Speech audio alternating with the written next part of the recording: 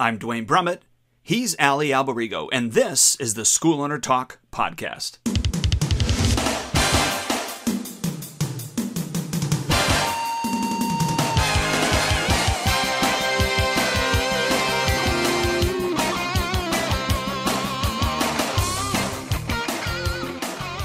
Hello, Dwayne Brummett here with Ali Albarigo, SchoolOwnerTalk.com.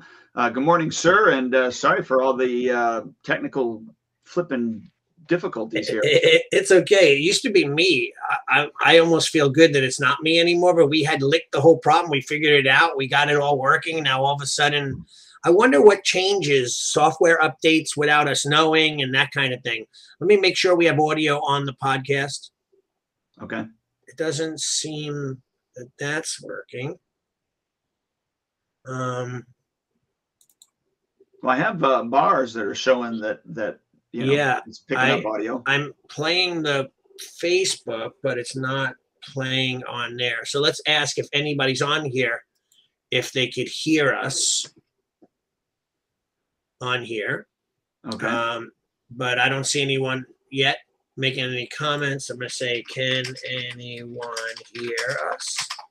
Well, hopefully they can. Either way, it's being recorded. So okay. It would look silly if we do the whole podcast with silent and then they have to listen to it at a later date. But okay, so we're here anyway. So let's see if anyone pops in and can hear us. I'm going to refresh my Facebook feed and see if that changes anything too. Okay. Yeah. It doesn't seem to be giving me audio. Weirdest thing. Very weird. Well, is it going to give you audio while your video's going? And you can't get on your phone and look because you're. No, I'm actually normally when I watch on Facebook, I could hear the audio. Yeah. And then I'd have to mute it when I'm watching it so that it doesn't play out. Yeah. So let me look on my iPad here and see what I can see if we got anything. Yeah. Play out. Yeah, it's working. Okay. Weird. So weird. Maybe it's on my end on the playback. I might have to reboot next time. Yeah, maybe this whole problem is on your end. It could be. Then it's back to me again. So anyway, we have a good call today, right? We were talking about instructors, right, and building the instructor base and bench strength and all that other stuff. So like, what are your thoughts? Like, is this going to be a good call? I think it's pretty relevant these days too. Yeah. And I don't know that I thought about this when I first started. And what I mean by that was, I'm going to teach all the classes and, I'm in charge or whatever, you know what I mean? All that stuff. And, when you first start out, you don't have any bench strength for the most part. So, we're opening up a second location. We have a few students already that have signed up, and it's a one-man show. So my, Master Kent is there and he's teaching everybody all on his own. He's got no help, which is a great experience for him because I think it's a very, not that he's not humble, but I think it's a very different outlook or a different perspective than what he's used to, because he's grown up in, a culture that you've had storm team members, you've had instructors, yada, yada, yada, or leadership members, or however you guys are calling your bench strength. Yeah. And he's never had to, utilize or be as creative on his own. Right. And so I think that's a good thing, but I think it's also good in order for us as studio owners to grow, we need to build that bench strength, because sicknesses, vacations, somebody gets hurt, like you need to have a depth of bench strength. Now, how that looks all depends on what you want out of those things. And so, I think I did it okay a long time ago. If I had to restructure things from when I first started, I would do things differently. So when I say I did it okay, most of my school, especially in the beginning, 98% of all my students were kids. Right. And so all my bench strength were kids. Mm-hmm. And I always utilize, like if I had white belts, I would utilize the next level, the yellow belts, to help with the white belts if I was overwhelmed or there was too much going on or if they had too many students or whatever. So I was already at that time creating little leaders before they would become bigger leaders. Right, right. Since then, we've incorporated our leadership team, which is just an upgraded program, onto our storm team, which is the instructor training program.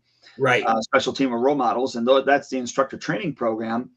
And again, my problem for me is I'm about 93% kids and only 7% adults. Right. So every single one of my storm team members, besides like 2, are kids. And when I say kids, you're talking, I don't know, 10 to 13 to 14. Right. That type of thing, moving in. But all that being said, I think that the future of your school is the mentoring of your bench strength for a couple of different reasons. Not just because, you might eventually hire them, although that's true, or you might eventually open up another second, third, whatever, fourth location. Yes, I think that's true. But the deeper they're in, the more of a buy-in and the more of a experience that they can have with you and the school. And then obviously, your ability to be able to mold and shape them becomes even deeper, because you're going to have more of a personal relationship with them. So I have circles, and I have, I got the very center circle. There are only 3 people in that circle. Right. And so Mr. Bean, Mr. Kent, and our program director. Those 3 people are in that center circle. Those are the most important people at the studio. And then, so I got my inner 3, right? And then I pull out the next level are all the other instructors. Yeah. Like paid instructors. Yeah. The next circle are all the storm team members. Right. The next circle are all the leadership members. And then the final, well, not final, but the next circle is all of the general students that, are obviously aren't in leadership yet. Right. And then, outside of that next circle are all the, leads and prospects and those type of things. Now, with regards to those individuals in those circles, of course, parents are involved inside of those circles. So when I say, just a storm team member, well, that family is included in that. Okay. Does that kind of make sense? Yeah, definitely. So I think categorizing your levels, if you will, and what I like. So for instance, what I'm going to talk to Master Bean about is going to be at a different level. I don't mean a higher level. I just mean at maybe even a deeper level, of insider information than what I'm going to talk to, a prospect about, somebody that's on the outside circle. Right. Does that kind of make sense? Of course. Yeah. So I think that the ability to be able to create leaders, like our that's what our tagline is, creating leaders from day one. Right. Your ability to be able to create leaders from prospect to white belt to your upgrade program to your next upgrade program to actually becoming an instructor, and a studio owner at some point. Those levels, 1, are important, but 2 need to be defined. And then, the information that's going to be taught within those as well in order to move the individual forward. Yeah. And one thing back in the beginning of when you started talking about why we build bench strength, I think one thing too that we have to remember is not only do we build it so that we can expand or we can teach less, but just for our own sanity as well, right? Like, so, as an instructor, maybe in the early days, you could start off teaching like I used to teach every class 6 days a week, day and night, 5 hours a night. And I would do every exercise with every single class. And as you get older, you start doing a little bit less of that. But I've had teachers that I've hired that weren't from that were actually from outside my student base, that I hired an instructor. And man, he couldn't even last 2 classes, a total of like a half hour and a 45-minute class combined, an hour and 15 minutes, without having to go have something to eat and take a break. I'm like, and this is a grown man that just couldn't handle it. Like, I'm like, you need to just toughen up a bit. But I think the sanity part is a very big thing, because, you could run a school, but you need some time on your own to take a break as well, and recover from teaching, or else, what do they say? All work and no play makes you Jack a dull boy, or whatever that saying was, right? So we have to make sure that we're building that. One question though for you, Dwayne, like what are your thoughts on phases of instructors? Like, we call that, SWAT team, or assistant instructor, assistant to the assistant in our school. In fact, we have 3 levels of leadership team: low, medium, and high. In Japanese, it's called Geinin, Chunin, and Jonin. It's from the ninja training levels. So we have 3 phases. One of them are just helpers. They help in the class. They learn to hold pads. They learn to, do whatever. Then the other level is assisting, doing warm-ups and helping teach a little, and assisting the instructor as he teaches. And the third is when they could really do their own class all by themselves. I would have no problem leaving them in charge if I was going on vacation and I needed help. Yeah, and that's the kind of the levels I was talking about, where eventually you needed to define those. I don't know in the beginning that I did that. Right. I didn't define them. I just was, it was based on what the person was capable of doing, or what I thought that they were capable of doing, or what at least they showed that they were capable of doing, and then I would allow them to have that freedom inside of that capability. I think a big hang up for many schools is that, and by the way, it could be pressure from the parents as well, because we build up this persona that a black belt is the most amazing person in the world. They're the toughest, they're the greatest, they're the smartest, they're the teacher, they're the sensei. And then when we have an assistant teaching a class, parents or even the students at times feel that they're getting inferior training. But when I first came up, I had no help at all, like you said before. And I would go away for a week, whether I was traveling with my teacher or whatever I was doing. I would leave my highest rank, and at the time it was a yellow belt in charge. And I would make sure that those students know that they should never, ever question that, because number one, if I put them in charge, they're capable. And 2, everybody could learn, because if that was my highest rank at the time, everyone can learn from that high rank and learn all the basics. So we probably should have phases of instructors, like maybe I don't know, let's say my belt level is beginner, white, yellow, green, blue, purple. So like maybe a blue belt could teach anything from like green and below. A purple belt could teach blue and below, and a brown belt could teach, purple and below. And then a black belt could teach everybody, right? Like that kind of thing. And that could be your standard of quality of levels of teachers, so that people know they're getting a phase 1 teacher or a phase 2 teacher, similar to like a doctor's assistant, or an assistant teacher in school, where they could run a class for the teacher, and so on. What are your thoughts on that? I have no problem with that. Yeah, we do chevrons. And so like once you finish the white belt material as a storm team member, I know then you get a white chevron on your uniform, and now Cool. visually can see you can teach white belts, and now you're going to work. Now you're working on the yellow belt material, and then now you can teach the 2 levels of yellow belt once you get through and earn your yellow belt 1, and those type of things. Mm-hmm. Now, do you also have where those people could run a whole class? Like you have certain underbelts, like let's say the yellow with the 1 chevron. Can they run a beginner white belt class, the entire class, or they just assist? I wouldn't have them do that. And the only reason I say that is because that's your first impression of everyone. I want either me or I want my head instructor to be running the white belts. Right. So, right.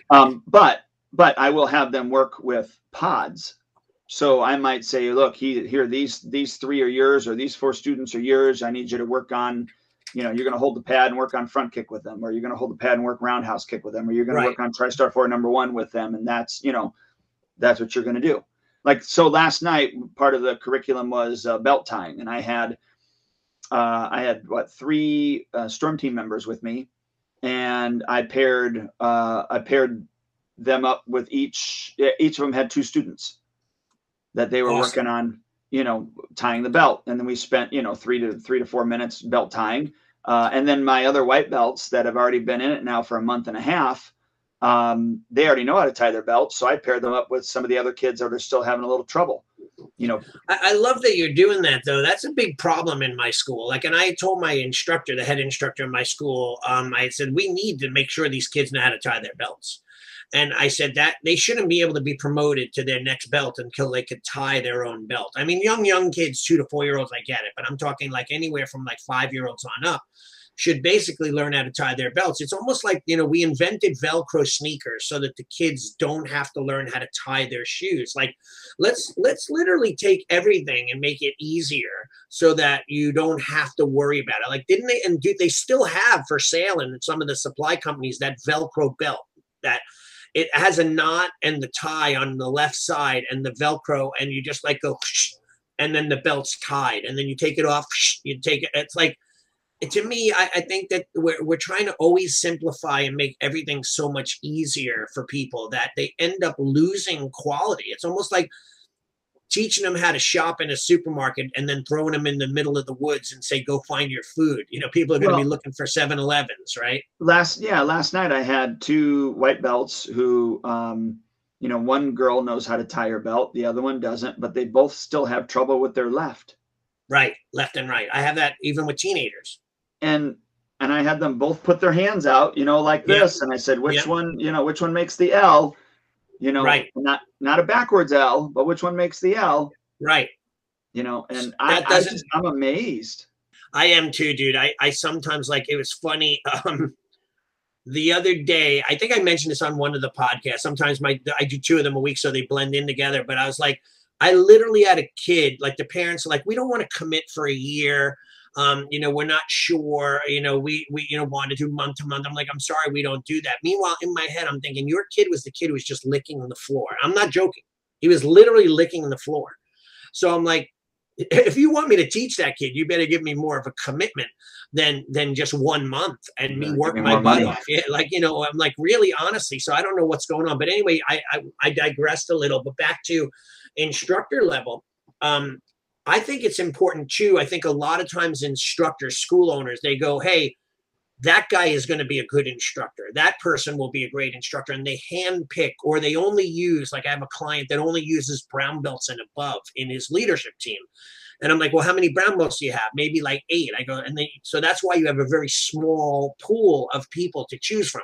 Like, I start my leadership team with people from beginners, and beginners don't even have a white belt yet. And if they show interest in learning how to teach, and my leadership team does more like public speaking, goal setting, time management, time slicing, altruistic nature and service before self. So they're learning way more than just learning how to teach. But I'll put someone in from the early stages, and I'll start them as young as 7 or 8 years old in my leadership team.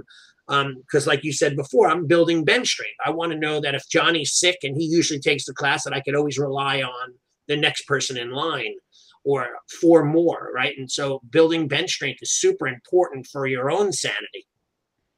Yeah, most definitely. And I do it a little bit different. I mean, my storm team, or excuse me, my leadership doesn't happen until after you've been in the program for a year.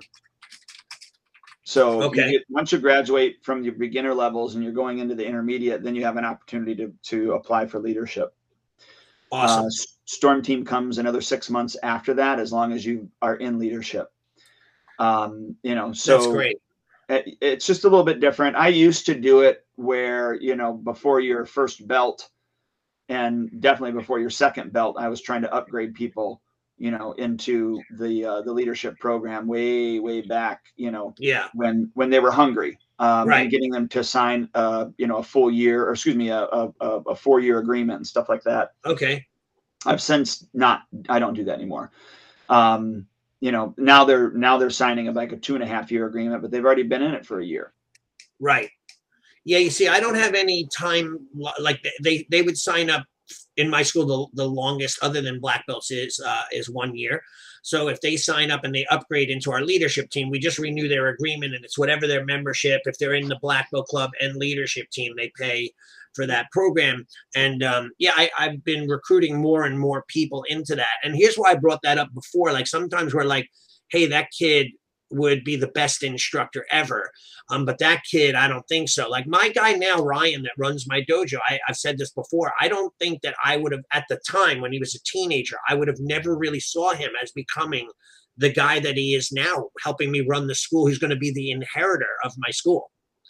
Right. Like, so like, I would never have thought that about him back in the day. He was quiet, kind of quirky, a little bit, a little bit odd at times with the way he, immature. But now he's amazing. And he's like been with me for 17 years. So I urge the listeners that if they're building their leadership teams and they want to try to find more bench strength, is like maybe have a criteria, a belt level and an age level, but then put it out there to everybody, because you never know who your next superstar is going to be. They might not be showing you it right now, but they might be the next virtuoso, best teacher ever, and so on. So I think that that's super important. So what do you do in your leadership teams, or like your instructor? Like I have my TLCD, Team Leadership Character Development and Instructor Training Program together. So what do you do? Like what are some of your lessons that you do to prepare instructors or assistants to become instructors? Yeah. So my leadership, again, just leadership is different than Storm. Okay. So just to kind of clarify that, leadership is mainly, I mean, one is, of course, they get a different uniform. Second is they get to learn weapons. But then third is they learn leadership. They learn leadership qualities and skills, such as public speaking and time management, goal setting, those type of things. Right. Because every 3 months they have a little a workbook that they have to read that I've created, and then they have they have a form to fill out, from that workbook, and they have to turn it in. Right. Right. And that's their leadership lesson for the 3 months. And so that's leadership. Moving on to Storm, what I've done with Storm is I've taken each belt level and I've chunked them all down to 2 months worth of information, teaching information, in order to learn how to teach that level, except for white belts. White belts teaching a white belt or learning the white belt information to teach it is a 3-month process. And so the first, and by the way, there's a mental side and there's also a physical side to each month. Okay. So for instance, the physical side at white belt first month is obviously, how do you punch in, check in for your class? Where do you put your belongings? Where do you wait to enter into class? How do you enter into class? And then all the commands on bowing in and, just the beginning commands, the exiting commands, how you bow when you leave, how to teach them how to come to attention, and then their ready stance and their sparring stance. I mean, it's real basic, but I go through and I even say, there's 5 parts to a sparring stance, and here's what they are. And so that's the physical portion. And of course, the other moves are taught later. So, front kick and round kick, tristar form number 1. I mean, all those things are inside of different months, plus the self-defense and stuff like that. So I took the physical side, broke it down into 3 months of white belt. But then the mental side of teaching, one of them is they learn the 4 rules of teaching. Mm-hmm. So explanation, demonstration, I can't think of them now. Repetition. What's the other one? Now I can't think of it. But anyways, I think it's a C, right? CR, something. Yes. D-E-C-R. Yeah, but I can't think of it right now. But anyways, they learn the 4 rules of teaching. Correction. That's it. Thank you. Yeah. And then also we've got mental things that the white belts are learning. So they have to learn the 3 rules of concentration, the martial arts philosophy. So we teach them how to teach those things, but also make sure that they know how to introduce them and connect them in a real way. So meaning the 3 rules of concentration, they have hand movements, and I'm sure I got this from Tom Callis, but focus your eyes, focus your mind, and focus your body.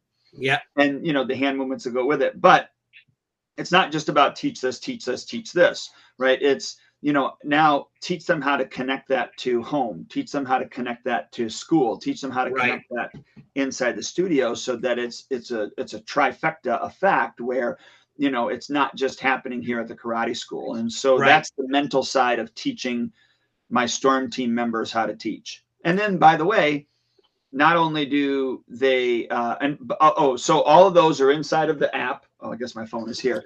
All of those are inside the app. Yeah. On our Spark app. So I have videos for every single one of those.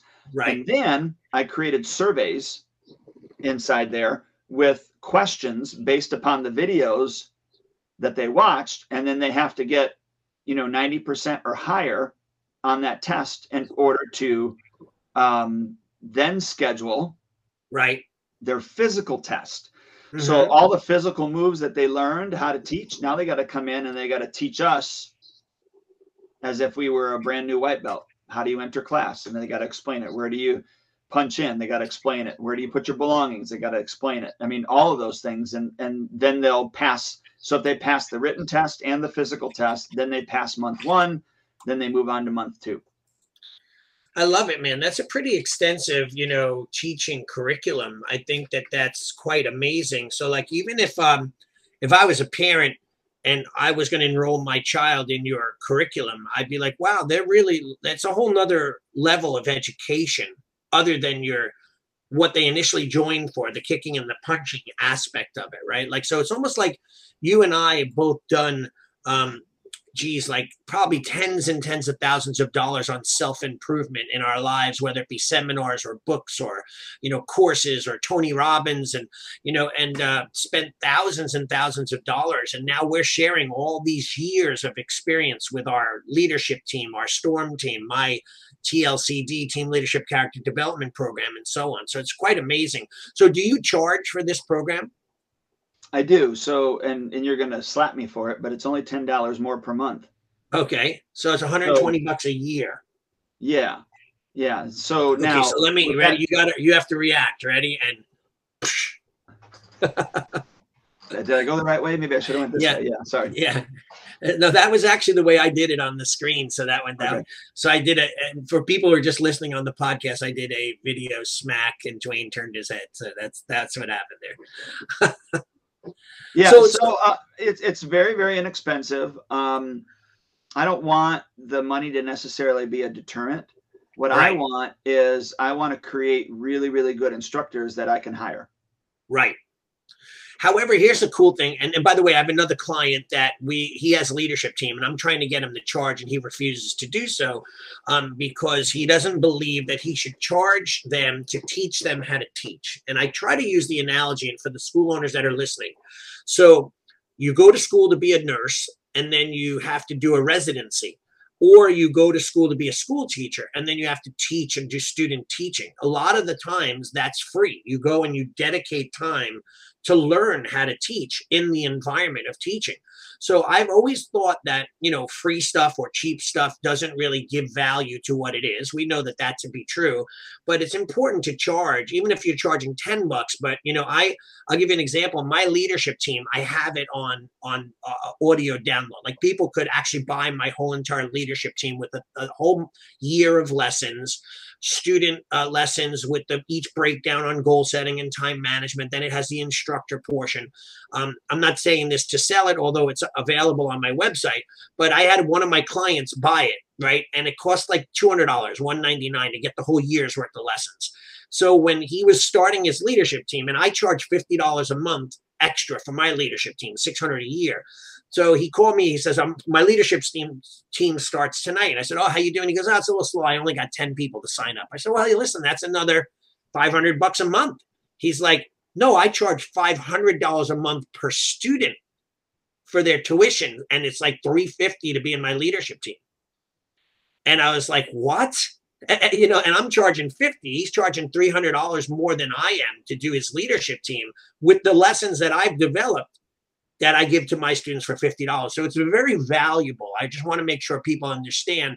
And that mindset of, hey, I'm teaching them how to be able to work for me. That's what any college does. That's what any internship program does. My daughter did a lot of freebies over the last year of her college working as an intern for nothing. I mean, they were working her to death. She was doing 50 hours a week.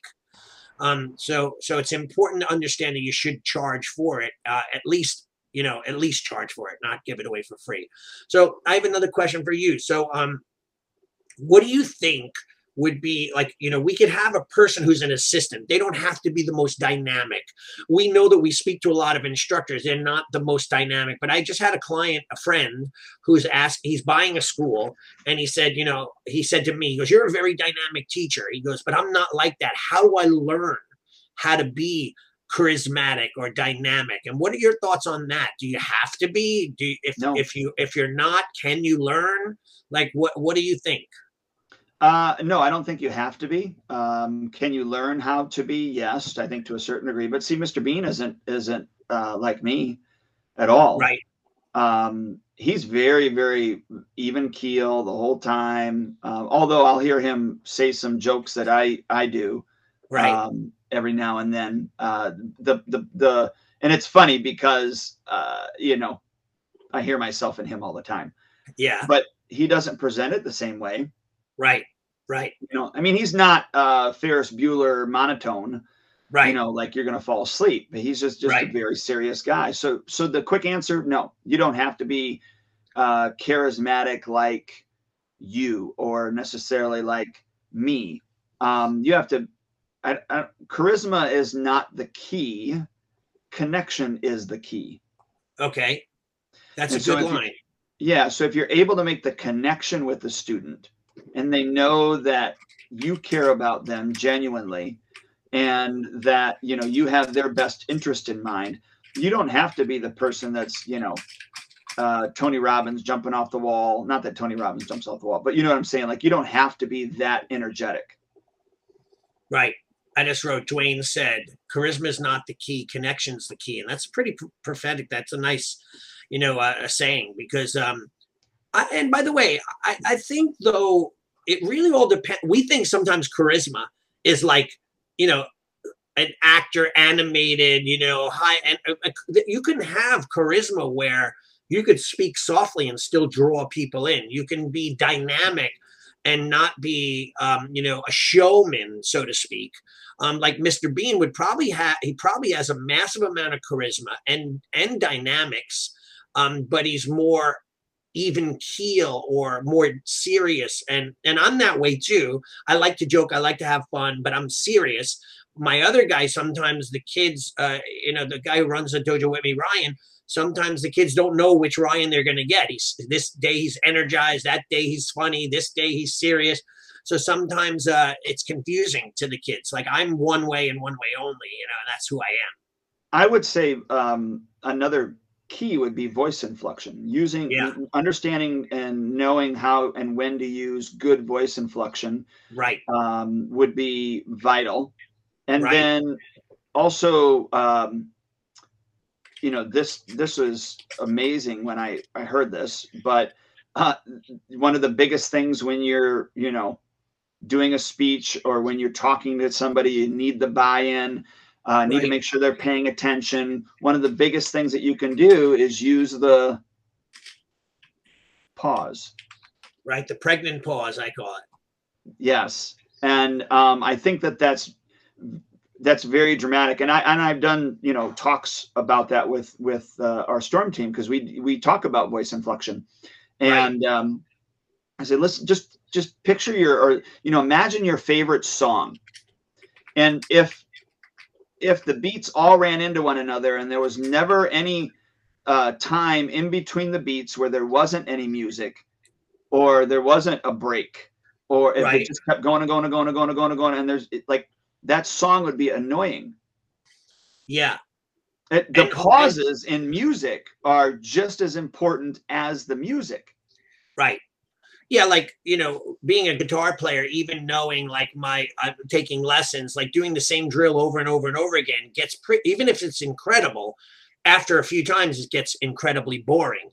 Right. So that's interesting. And I think that, for example, I just talked to a friend of mine who does public speaking, and he did something, and I was listening to him, and Within a 2-minute time frame, he said, and cool, like 40 times within 2 minutes. He doesn't even realize it, because when we're looking for words to say, instead of what I just did, I paused a bit. I would fill that with something, because we think that the brain needs to have sound in order for it to make impact, right? So I would say, the other day I went,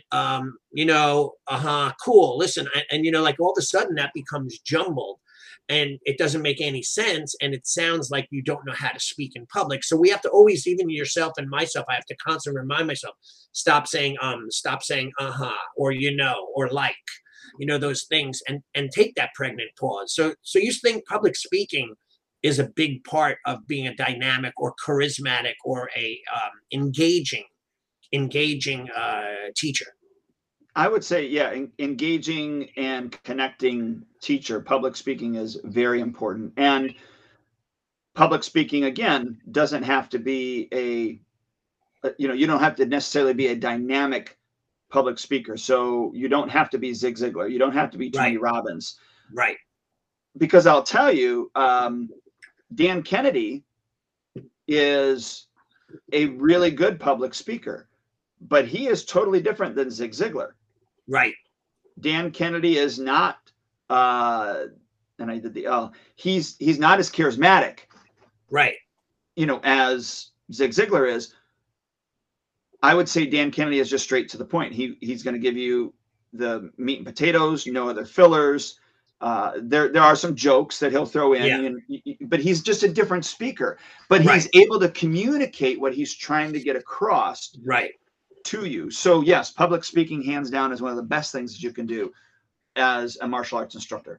Yeah, there's another thing that I think is very overlooked in teaching, and I love this movie. It was with Brendan Fraser. It was called Inkheart. Inkheart was a movie about him being this guy called the wordsmith, and any of the stories that he told would come to life. And they didn't have books; they would only be passed down from storyteller to storyteller, and the books or the stories would come to life. And I thought it was pretty cool, because it made me think a lot of what we do in class. Like when we're teaching martial arts, we should have a way to explain it and show relevance. For example, when I do this move, it works really great. And when I was younger, I got into a real fight and the person did this and this, and I used this move. Or when I was a bouncer or a security guard or, a bounty hunter, whatever your life is like, this is how I used. And the wordsmithing is a great way for you to get your point across as well, and develop a charismatic type of, when you draw people in to your lesson, make it so something that they could remember via a story. I think that's something that's overlooked in this day and age. Yeah. So building that bench strength is going to be highly important for your sanity, but also just the longevity of your student. The longer they're with you, the more impact you can make on them. And I don't just necessarily mean like for yourself, where you monetarily are going to make more money because they're with you longer. Although that's true, just the depth of your relationship, because you know as well as I do, the longer that you are with someone, the deeper the relationship in most cases becomes. Yeah. And by the way, too, that see, you and I are both super conscious of the ums and the uhs, right? Or like I just said, I think that when a person travels along the journey of the martial arts, it starts off as just purely physical learning martial arts. Then I've always said I became a great teacher by teaching, but also by, but not just training. Like when I started to teach, I really solidified my martial art technique. And then when I traveled around the world teaching different languages and different places, I was able to become an even better teacher, because I had to now capture a group's attention that I've never met before. I'd have people trying me out and testing me out to see if the moves work, so I had to know that they worked. But it was so important for me, especially to teach, and I think that that's what makes martial artists better. So different levels in which a student's journey continues. And part of that should be assisting and teaching and eventually mentoring and being a role model to others. And then eventually, hopefully, maybe doing it part-time or full-time, or just because you love it, sharing the art with others because you have a passion for it. And then giving back to your instructor. Nowadays, people are very much one-sided. I'm paying you tuition, I get my lessons. That's it. Years ago, I still would do anything for my teachers. Like I would buy them. My teacher would call me up, well, hey, I really like that sword you use in that video. I'd like one, and I'd package one up and ship it to them. You know what I mean? And that's just because of my dedication, my reverence, and my loyalty to my instructor. So that layer upon layer that you're giving them as they become instructors and assistants and SWAT team members gives them a deeper appreciation for the art, and it gives them a much more fulfilling experience. Yep, I agree. Yeah. So Rick Kellerman, Seafood Kellerman, who we just had breakfast this morning, he said making the story example relevant to all different types of students is the key. Yeah, isn't that true?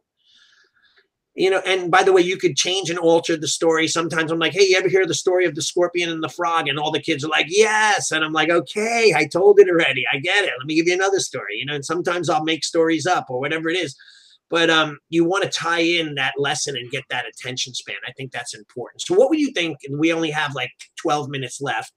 What do you think a school owner should start doing? Maybe like a few things to start to build their bench strength, build their assistant instructors, and some action steps they could take. Well, look, I would say always maybe, especially if you're a one-person show, have the belt above help you with the belt below. Okay. Whether it's learning the new, or reinforcing the new kick or the new punch or the new form or the new self-defense move.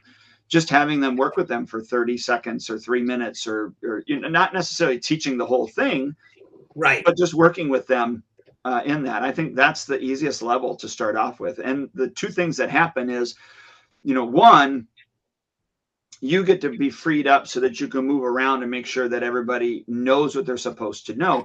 But then secondarily to that is the individuals that's helping, they get a kick out of that. Like, right. They are extremely proud that you ask them to assist you. And then lastly, there is a third benefit. The student that is getting helped, there's two parts to this. The student that's getting help sometimes might pick up the information better from another student.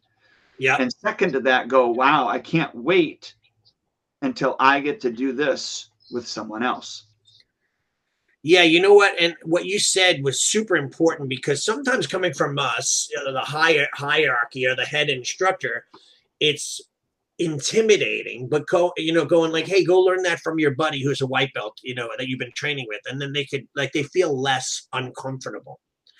And I think that's very important that you just said that. So I think a portion of the instructor training program or whatever leadership program that you have, you should have your assistants helping in the classroom that they're in. And by the way, that's why in my school, if you're in our TLCD program, they wear blue gis. Now, not all of them want to wear, because we wear black in general, but they wear a blue quilted judo gi when they're doing leadership teams. Some of them wear it only to the leadership team classes, which I think is silly. Ultimately, my goal was to have everyone who's in leadership team wear the blue gis for two reasons. One, when a parent's watching on the monitors or seeing the class, they're going, hey, Shian Ali's all by himself. Now they see 4 or 5 blue gis and they go, what are those blue gis? Oh, those are all assistants. And by the way, even if they're just there to do their class, if I need them at any given moment, I'd look around the room and pick a blue gi, a leadership team member. And then also they'll say, why do they have blue gis? Another way you sell the program. I'm going, oh, they're in our leadership team. You want to hear about it? Yeah, I'd love to. So there's a few layers of why I wear a different color uniform, and they have a beautiful patch, and it makes them proud. Like, we wear blue gis, black top, but I give the student the whole gi, the blue gi top and pants, even though they don't wear the pants. The other day, my guy was first time wearing his uniform, came with his blue gi and his blue pants, the only blue. And I'm like, what are you, in the blue man group? Like that kind of thing. And everyone was busting his chops. I'm like, why are you wearing a blue? And it was funny, but he was so excited to be in his uniform. And that's important as well. So that's really good. So, okay. So what are a few others? Any other ones? What's the question? We were talking about like I don't know actually. No, we were talking about making sure that we, some of the things that the characteristics, I think, or the benefits of it. I lost track of it too. Yeah, Sorry. no, I don't remember what the original question was, but Yeah, let's we go back can't and rewind it. yeah, exactly. So I let's do, finish up. Go ahead. yeah, I was just gonna say, I do think that, and I hope the listeners already have some sort of, program or programs that help to cultivate this Right, opportunity right. for their school, but also for the student.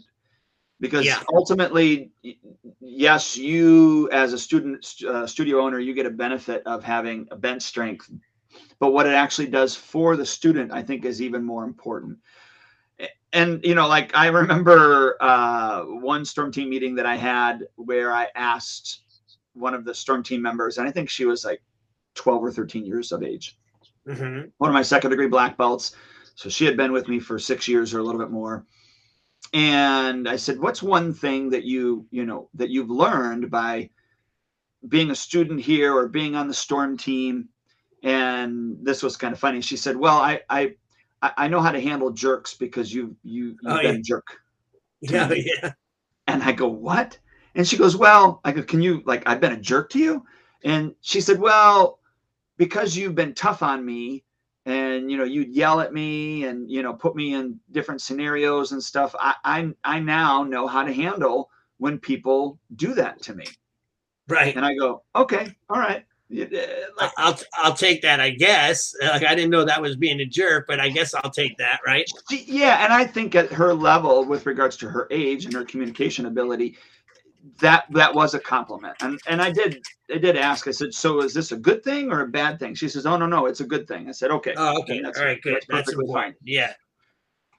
But the reason I bring that up is because I think sometimes, just like we should with all of our students, we a good presentation includes somebody that's going to tell you what they're going to tell you, then they tell you, and then they tell you what they told you.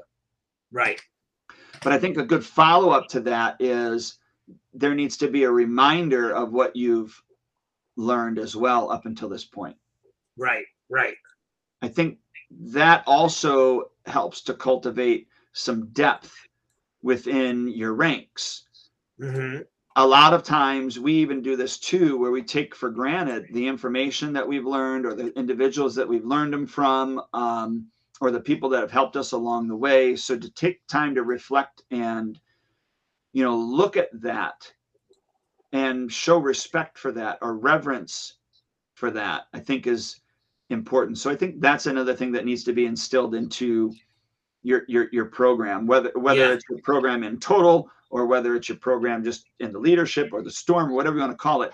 Yes. I think that's vitally important to do some reflection, inside of maybe every 3 months, every 6 months, every year, whatever it is. But and I think the smart thing to do would be to strategically put that into your programs so that you're just getting that buy-in over and over and over again.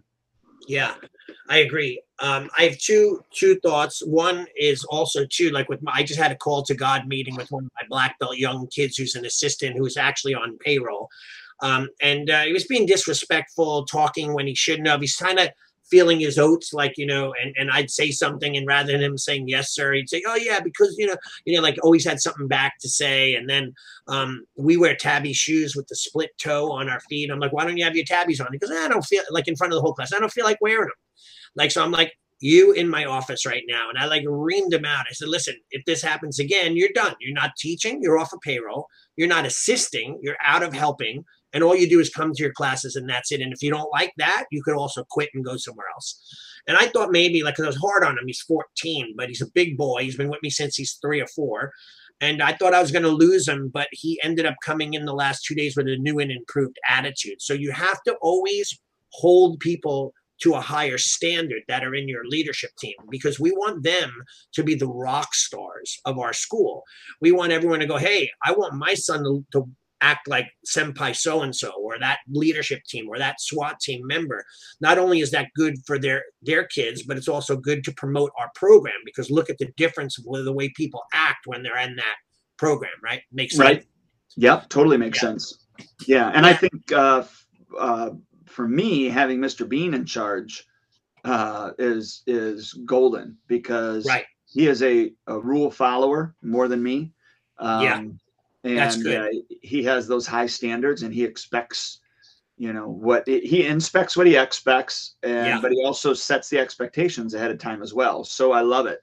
Yeah, and by the way, isn't that what's and I don't want to get into the world today, but isn't that what's wrong with the world today, where we're allowing people to rob up to $800 worth of merchandise? We're allowing kids. I saw a video on TikTok or YouTube where these kids are on motocross bicycles, BMX bikes, riding through a supermarket and kicking women, children, as they were riding wheelies on go cams through the supermarket, and no one's stopping them. Like, back in the day, that would have been a sidekick into the counter and a beaten behind the supermarket by the local guy. Like, like you'd see in a mafia movie where I forget what movie that is, where they come in to start a fight, these bikers, and then he asks them nicely to leave, and then they don't leave. And then he finally walks over and locks the door, and he says, "Now you can't leave." And the bikers say, "Oh yeah." And they laugh. And then all the mafia guys come out and beat the crap out of everybody. Like, there's always got to be some,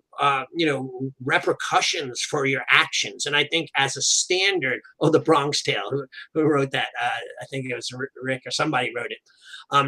But anyway, I think that's, Phil is one of my students from back in the 90s. And so it's super important for us to hold that standard in our school. And holding the leadership team and the senseis to a super high standard only makes them better. And I think that's important. We forget to do that, and we're afraid to at times when we can't be. We're running the last line of defense to keep these people out of getting in trouble and being troublemakers. So that's the place where that should happen. Well, and I think we should be known for tough love.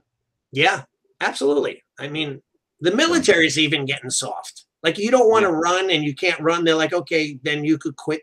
Like, it used to be, if you didn't listen in the military, you took your toothbrush and you scrubbed toilets and then ran 15 miles with a backpack filled with bricks in it. Now they're contacting the military attorney, and they're getting yelled at for treating people harshly. I mean, it's crazy that this is the fiercest group in the world to defend our country, and we're raising them as if they were like, powder puffs. I mean, it's crazy what goes on.